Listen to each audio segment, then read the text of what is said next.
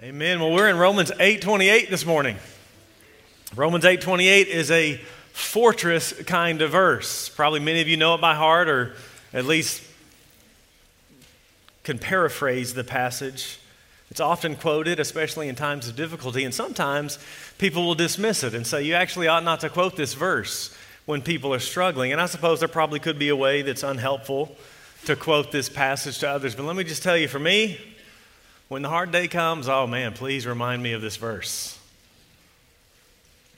Remind me of the glorious truth that we're going to see. It is always precious to me. These verses are a blanket for cold souls, a pillow for weary heads. So this morning we're going to look at 8, 28, and 29.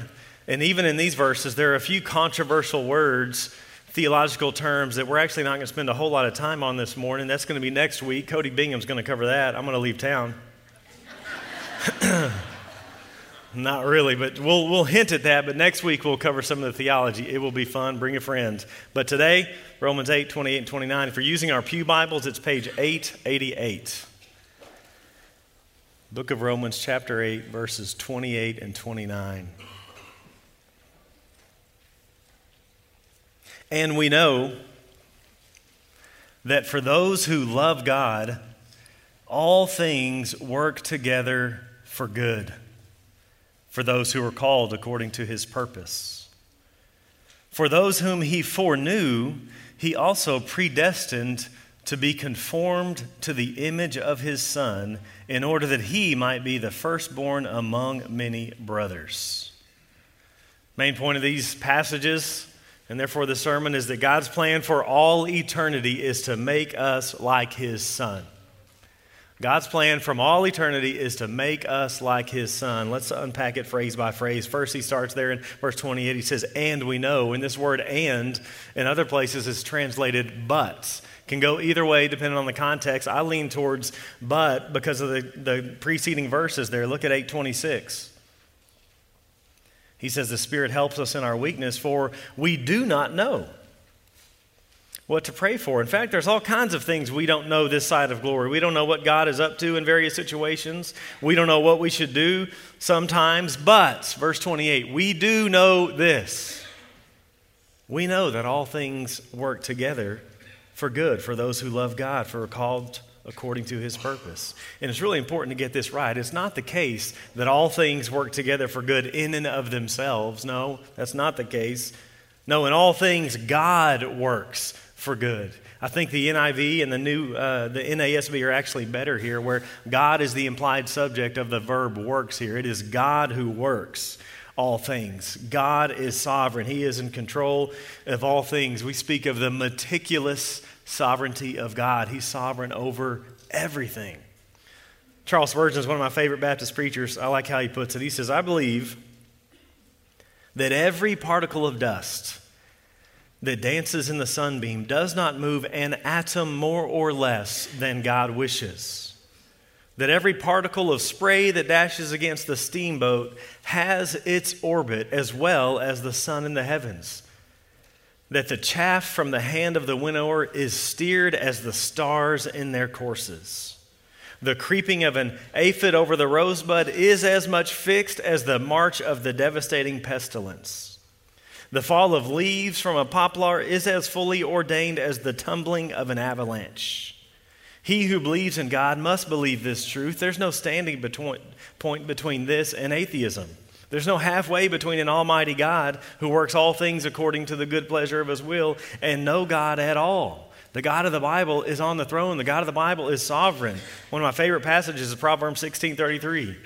It shows this meticulous sovereignty. The lot is cast into the lap, but its every decision is from the Lord. Basically, for us, that'd be like rolling a dice. Casting lots, we roll the dice, but its every decision is from the Lord. He's even sovereign over the rolling of the dice. Proverbs 21:1. The king's heart is a stream of water in the hand of the Lord. He turns it wherever he will. It's really encouraging in our current moment, right? We have no need to panic in 2020. The king's heart's a stream of water in the hand of the Lord. He turns it. God works all things. He's actively at work on our behalf. Here's how Isaiah puts it in chapter 14, verse 24. The Lord of hosts has sworn, as I have planned, so shall it be. And as I have purposed, so shall it stand. God is sovereign. It's a missing attribute in many pulpits today, is why I want to pound it home. It's all over. Isaiah 46, verse 9, I am God, there's none like me, declaring the end from the beginning, from the ancient times, things not yet done, saying, my counsel shall stand, and I will accomplish all my purpose. He's sovereign. He works all things. He's already declared the end from the beginning. And he did that from ancient times. He planned it all. His counsel will stand. It cannot be thwarted. Reminds me of King Nebuchadnezzar when he comes to his senses in Daniel 4, and he speaks this about God. He said, his dominion is an everlasting dominion, and his kingdom endures from generation to generation, and all the inhabitants of the earth are accounted as nothing, as he does according to his will among the host of heaven and among the inhabitants of the earth, and none can stay his hand or say to him, what have you done? Or here's how Ephesians chapter 1 puts it. It says, we have been predestined according to the purpose of him who works all things according to the counsel of his will. Just notice, it's like word after word after word so that we see that it's his plan. Predestined according to his purpose, the purpose of him who works, the one who works not some things, but all things, and he works all things according to the counsel of his own will. He will accomplish his purpose, and his purpose is to work all things for good, but he doesn't work all things for the good of everyone. He works all for good, but not for all. This is not a universal promise here in Romans 8:28. It's a promise for the people of God. Notice what he says there. Look at verse 28 again. Who's it for? It says, and we know that for those who love God, all things work together for good. God works all things for good for those who love him. So the question then becomes, do you love him? Do you love him? Not do you know about him? Not did you at one point in your life make a decision? Not even do you come to church. Do you love him? How would you know if you loved him? Well, King Jesus helps us really clearly to answer that question. He says in John 14:15, if you love me, you will keep my commandments. How do we know if we love the Lord? We obey him. John 14:21, whoever has my commandments and keeps them, he it is who loves me. 1 John tells us that those who love God love his people. So in the Bible, love is not some merely sentimental or emotion. It's a verb. It's an action. Love shows itself in obedience to God, and all true believers love the Lord. And so loving the Lord is the prerequisite for this promise to be claimed, but it's a qualification that's met by every genuine believer.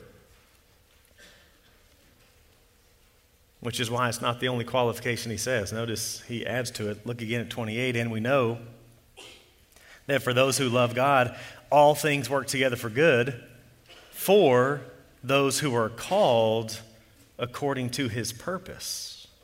This promise is only for believers. It's for those who love God. It's for those who are called according to his purpose. We've already talked a little bit about what Paul means by calling, and we'll do that again next week. But in Paul, it's more than just an invitation. It's a sovereign summons. We're dead in our sin. If you remember Romans chapter 3, verse 10 and Romans 8:7, we're unable on our own to respond to him. But as the gospel is preached, it is the power of God. Romans 1:16 and 17. As that general call goes out and the gospel is preached, the Spirit effectively calls those whom he wills, called according to his purpose. It's an effective call, a sovereign summons. It comes through the Spirit as the gospel is free. So the human side is to love God. That's our part. This promise is for those who love God, but the divine side is it's for those who are called. And the Holy Spirit puts both here wisely. If he had just said love, we might worry, well, do I love him enough? And if you'd only put called, we may wonder, well, am I called? And so he says this promise is for those who love God, for those who are called. And the called are those who love God. But that's not all. This promise is also only for those whom God has foreknown. Look at verse 29. For those whom he foreknew. And again, we'll get into the weeds on these terms next week, but for now, I'll just define it. Next week, I'll demonstrate it. But for now, just know that to foreknow really means to forelove. It means to love beforehand, to know in an intimate way beforehand, before time. It's really just a synonym of choose. So we'll see next week. So to be foreknown is to be chosen before the foundation of the world. So this promise is for those who love God. This promise is for those who are called. This promise is for those who are foreknown by God. But that's not all. There's more. Look again at verse 29. For those whom he foreknew, he also predestined. Now, if that word doesn't rile people up, I don't know what does. In my ministry in the past, I've heard people say about me, well, you know, Pastor Blake believes in predestination. And I often respond, every Christian believes in predestination because it happens multiple times in the Bible. Now, people define it differently, but every Christian believes in predestination because, well, here it is. It occurs frequently. John Calvin didn't make it up. He just spoke into the mic clearly about it. Well, what does it mean? Well, the word's right there. It's defined in the word. It means to destine beforehand. It's to determine the destination beforehand. It's to predestine. So again, we'll dive into that a little more next week, but here I want to focus on the goal. What is the goal? Let's read both verses again. Verse 28. We know that for those who love God, all things work together for good for those who are called according to his purpose. For those whom he foreknew, he also predestined, here's the goal, in order to be conformed to the image of his Son. Then he mentions another purpose, in order that he, the Son, might be the firstborn among many brothers. What is the goal here? To be conformed to Jesus, to be made like Jesus. That's the goal, and that's the good. God works all things together for the good of his people, and the good is not health. The good is not wealth. The good is not material prosperity. The good is not comfortable circumstances. The good is conformity to Christ. The good is our sanctification. The good is our transformation, our conformity to the image of the Son, our growing in Christ's likeness. To be conformed to him, to be shaped by him, to be remade from the inside out. That's what the good is. So that we might be conformed to the image of his Son. Where does this language of image come from? Hopefully your mind goes straight to Genesis chapter 1. Where mankind is made in the image of God. We were to represent God. We were to reflect God. We were to rule the world on behalf of God. Well, that didn't go very well, right? We see that in Genesis chapter 3 and the rest of the Bible. We're all made in the image of God, but that image is marred because of sin. We'll enter Jesus. Colossians 1:15. Jesus is the image of the invisible God. That's why we saw in Romans chapter 5, he's the last Adam. He's the truly human one. 2 Corinthians 4:4, Christ is the image of God. So Jesus is the true image, and now we're being conformed to him. At the fall, the image of God is in us, marred, but not lost completely. And now in Christ, the image of God in us is being restored. In that sense, really what we're trying to do as Christians is to become who we were made to be, to become truly human people. And Jesus is our example. Our older brother, Colossians 3:10 says, if we're believers, we've put on the new self and are being renewed in knowledge after the image of its creator, in order that we might be conformed to the image of Son. And then he says, in order that he might be the firstborn among many brothers. Firstborn just means preeminence. See that in the Psalms. It speaks of his supremacy in the New Testament. Colossians 1:18 says Jesus is the firstborn from the dead, that in everything he might be preeminent among his family. That Jesus would be exalted as we're conformed to him. God gets glory when we look more like Jesus because he wants Jesus to be preeminent in the world.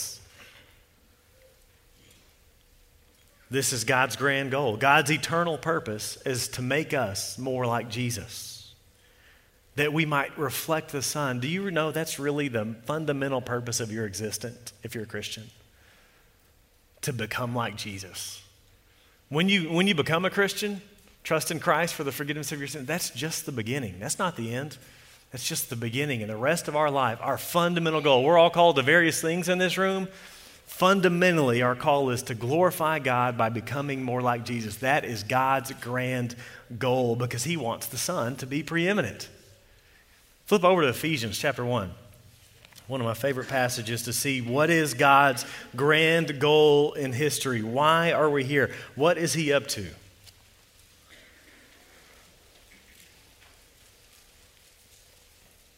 Ephesians chapter 1, I actually think there's a verse misplacement. That's just a human convention. There at the end of verse 8, I think it begins the sentence. In all wisdom and insight, verse 9, God has made known to us the mystery of his will. What's God's will? He's made it known to us. According to his purpose. What's his purpose? He's made it known to us. Which he set forth in Christ as a plan. What's God's plan? He's made it known to us. For the fullness of time, here it is, to unite all things in him. Things in heaven and things on earth. What is God's will? What is God's purpose? What is God's plan? Why did he create? Because he wants Jesus to be preeminent. He wants to sum up all things in Jesus Christ, to unite all things in Jesus Christ. And how does he start? He starts with us. Saw a couple of weeks ago in Romans chapter 8, one day he will do that to the whole created order. But how does he begin? With us. He created the world by starting with creation and then creating humanity. What does he do with redemption? He's recreating us, and then he will recreate the whole cosmos. This is his purpose. So God is sovereign. He's working all things for the good of those who love him, for the good of those who are called, those foreknown, those predestined, in order that we might be conformed to the image of Jesus so that he might be preeminent. This is God's plan. He works all things. And remember the context, if you've been here with us. The context is that of suffering. He works all things. He does work the good in order to conform us to the image of Jesus. He works the good for our transformation, and so maybe it's job promotions or strong relationships or healthy babies or a new house or a stable job or a health and well-being. But do those things tend to draw you closer to the Lord? Those things sometimes actually draw us away from the Lord. Thomas Watson said, Jonah was asleep in the ship, but at prayer in the whale's belly. C.S. Lewis, God whispers in our joy, but he shouts in our pain. Because when things are going great, we tend to get independent or think we're independent, right? We tend to focus on the good rather than the giver of the good. God works all things. He does work through the good things, but the context here is actually the hard things. It's the suffering. Remember, look at verse 17, Romans 8, 17.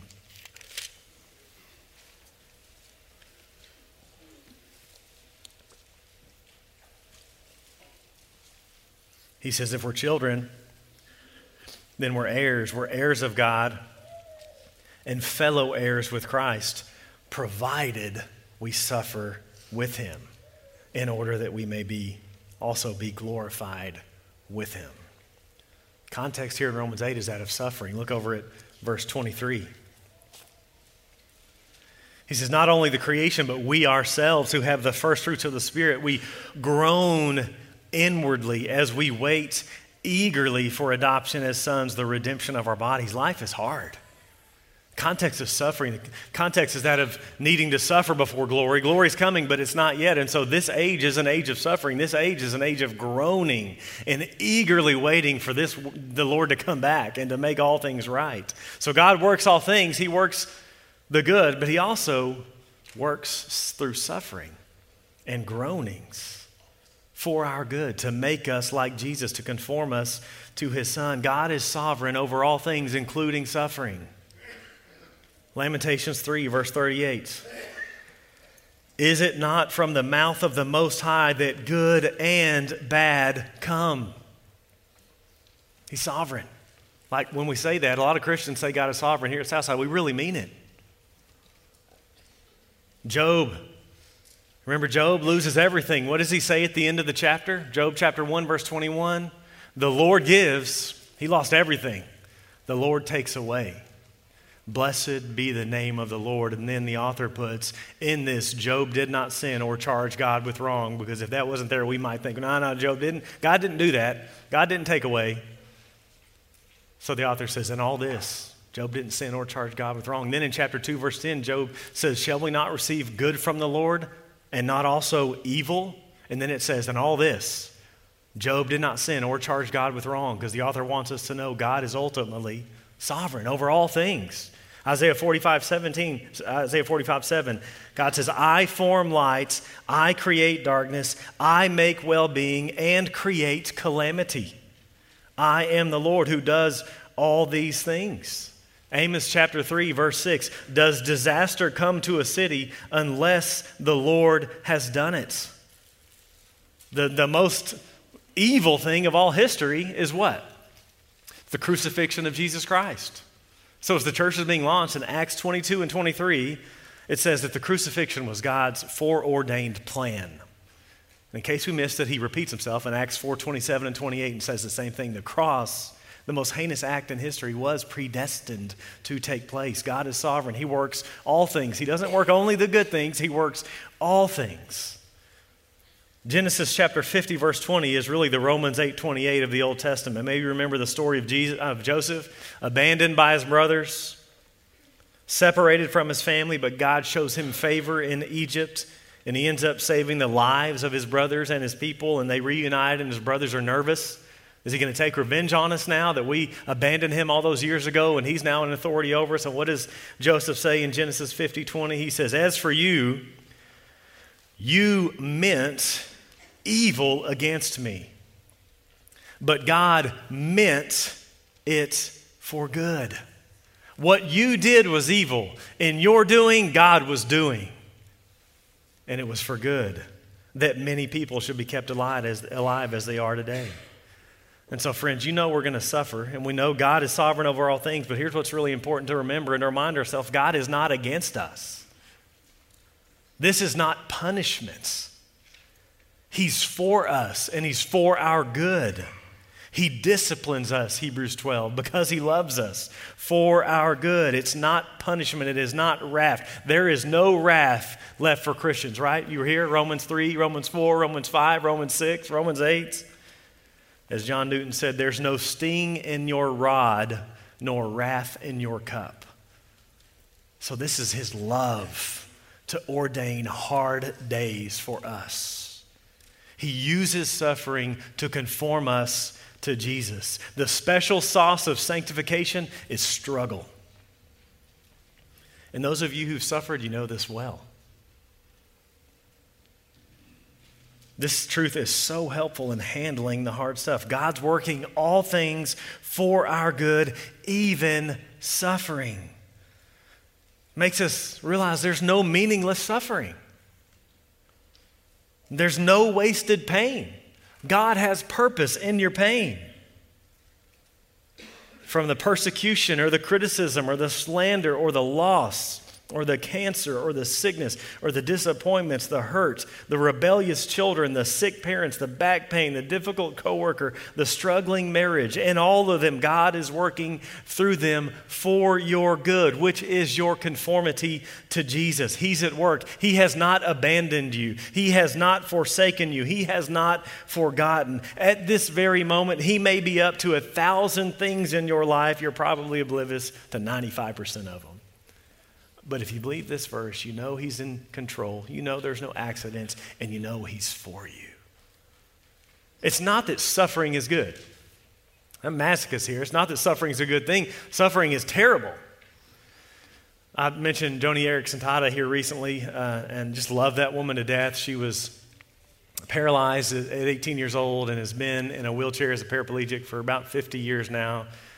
Battling cancer now. She's written a lot of suffering, and people who've suffered like she has, I want to hear from, because she's got a smile on her face and a song in her heart. And she often talks about meeting the Lord.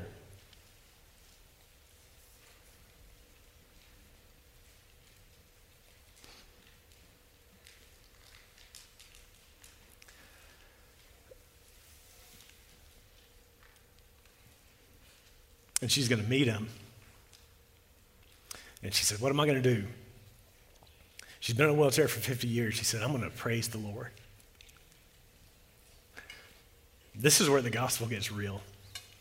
It's where the rubber meets the road. She's going to praise the Lord for the 1,000 untold ways that wheelchair has shaped her and made her like Jesus.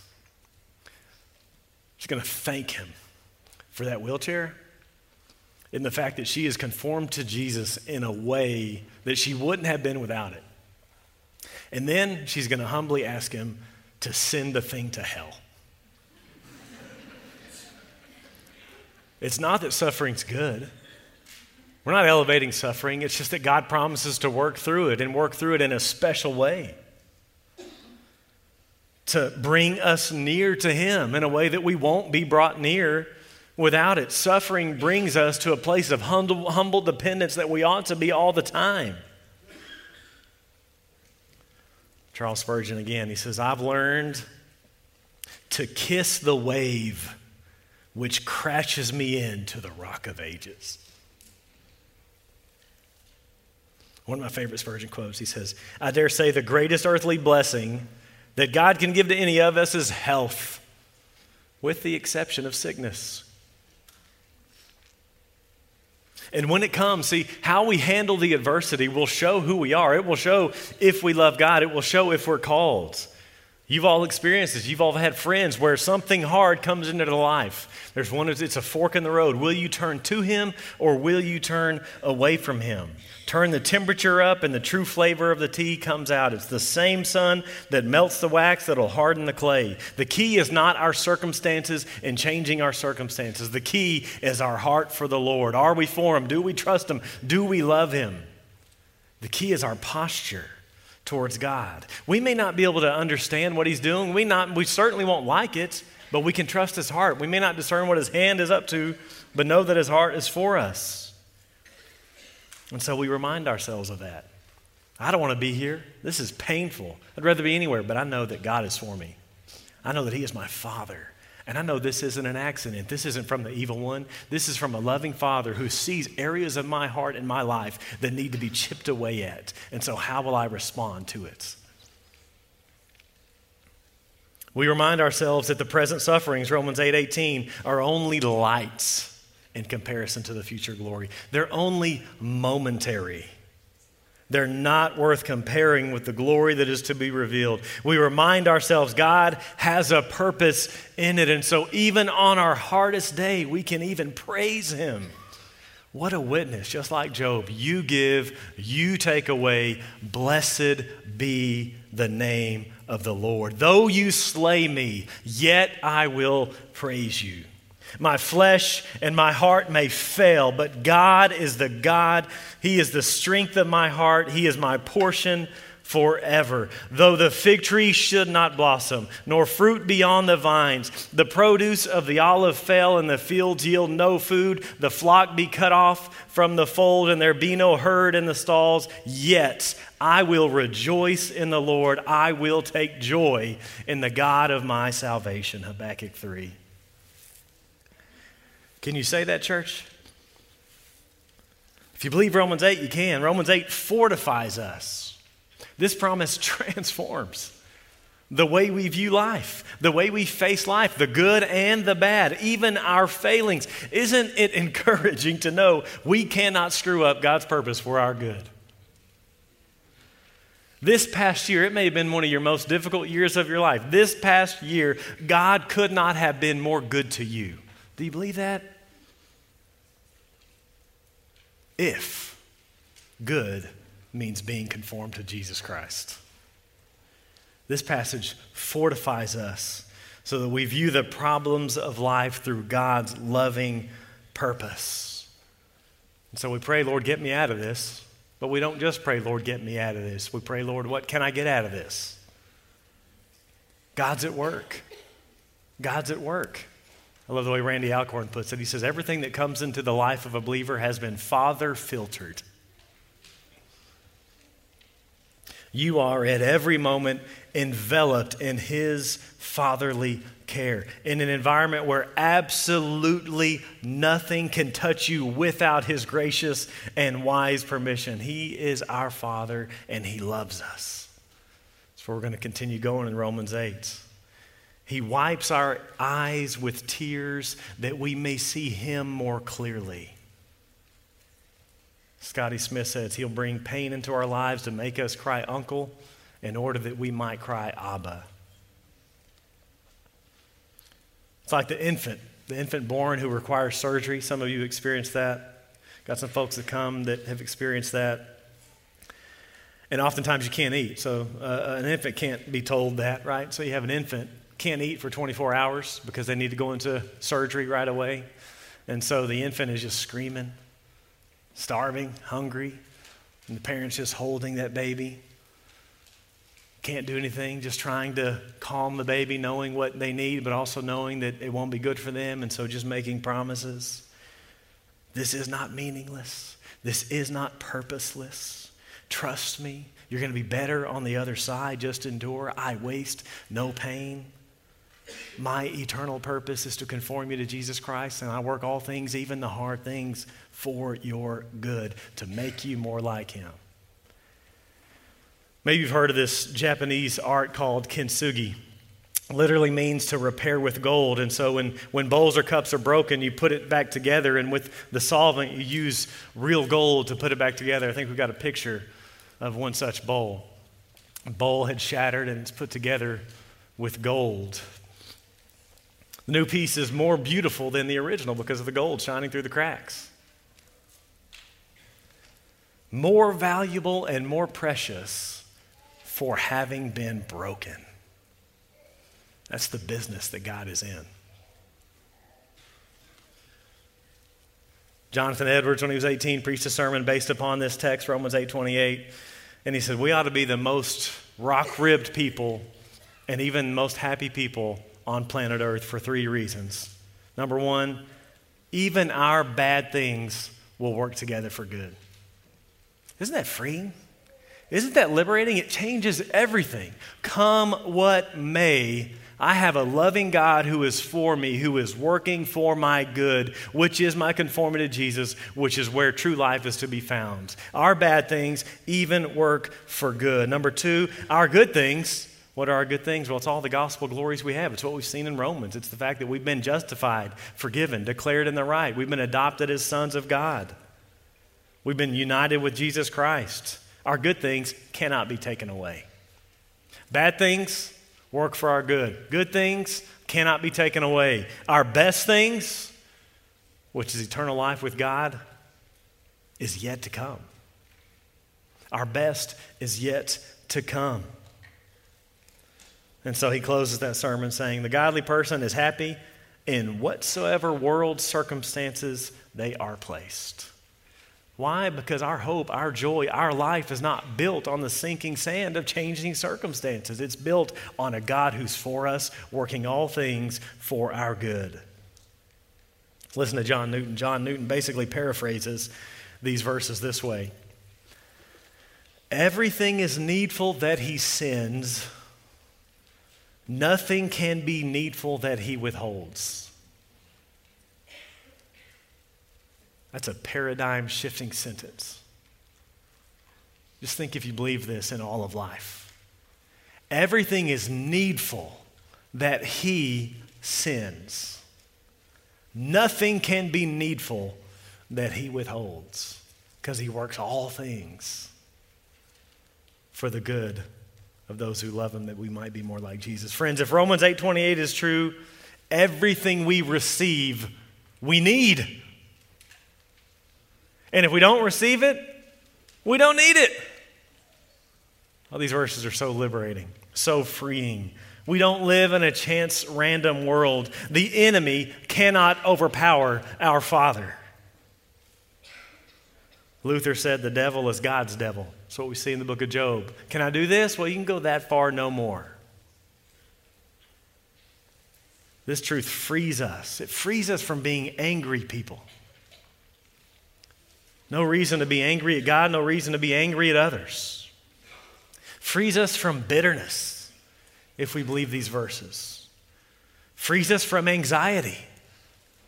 Anxiety is saying Romans 8:28 and 29 is not true. It gives us joy, as Edwards points out. It helps us endure the hard days, and it gives us gratitude for all things. And we know that for those who love God, all things work together for good, for those who are called according to his purpose. For those whom he foreknew, he also predestined to be conformed to the image of his Son, in order that he might be the firstborn among many brothers.